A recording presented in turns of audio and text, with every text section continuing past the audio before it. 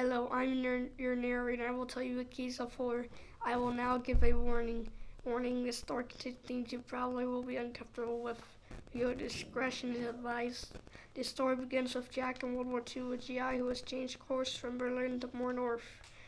We turned more north, and I thought, why are we going north? I heard stories I didn't know were fake. But when we arrived, I knew what I heard was true. Barracks filled with people who were starving nearly to death. We were in Auschwitz, a giant Nazi concentration camp. For many, we got there too late. He got PTSD, and then he went to his father's farm and lived there. It had a beach, a forest, and then one day, his day went very badly. Something in the forest. This is a warning. A nuclear attack will happen in 5 minutes. Seek shelter immediately. I will go to my bunker. 6 minutes later, he comes out and there is no blast. It must be a fossil. What in God's good Lord is that? In the distance, Jack sees a tall monster with sirens for a head and as tall as a tree. I need the big gun.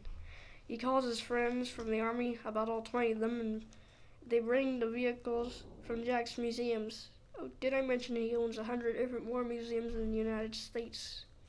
He's in danger. Do it. Then they spray a chemical agent known as Agent Orange from the Vietnam War that makes trees and plants die.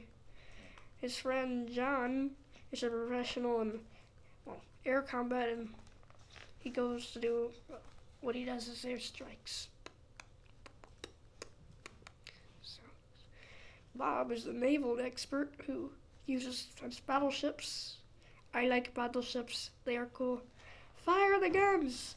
Boom. You may be asking how they got all the ammo to do this. Well, because in case of war, all of Jack's museums could be used to fight, and they were told to use it and not let it sit so it doesn't rust. Siren Head. I'm making radio noises. Billy is driving a flamethrower tank, that's Bill. I am driving a flamethrower tank. Guys, he is running. Jack, your field. My field is on fire. Where did the thing go?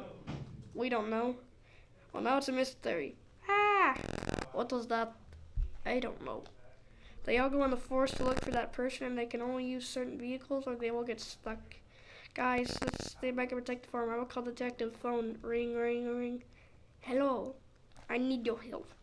They get to the farm and look for clues, and John hands him a profile that Billy made while they were waiting. He reads the profile. How do you know this? My dad owns a farm, and while we waited, I looked around and I found a secret room with him and photos of a monster and the one I called about. All you've done must be smart. They looked around for more clues and they found stuff that Jack's PTSD gets triggered. Oh no! The detective calls his friends and yells back about how and what triggered and gave him PTSD. He killed all these people. My God, we need to burn this whole forest. Jack, how big is this forest? And is it connected to any others? It's like 3 kilometers big, and it's connected to the Clark Forest, and it's very big. It has a very big river. It has some geysers and people love to camp here. Oh my God, I know how to jump it. Here is plan. We clear all the people from the forest. That is the easy part. We tell them there is increased danger and they have to leave. Next, we chop all the trees to connect the forest and make a gap about 1 mile wide.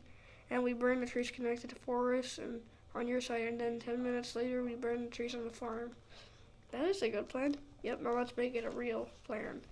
They set their plan up at 800 hours Eastern Standard Time. They lit the connected part. 10 minutes later they lit the farm to 2, and that monster was as good as history.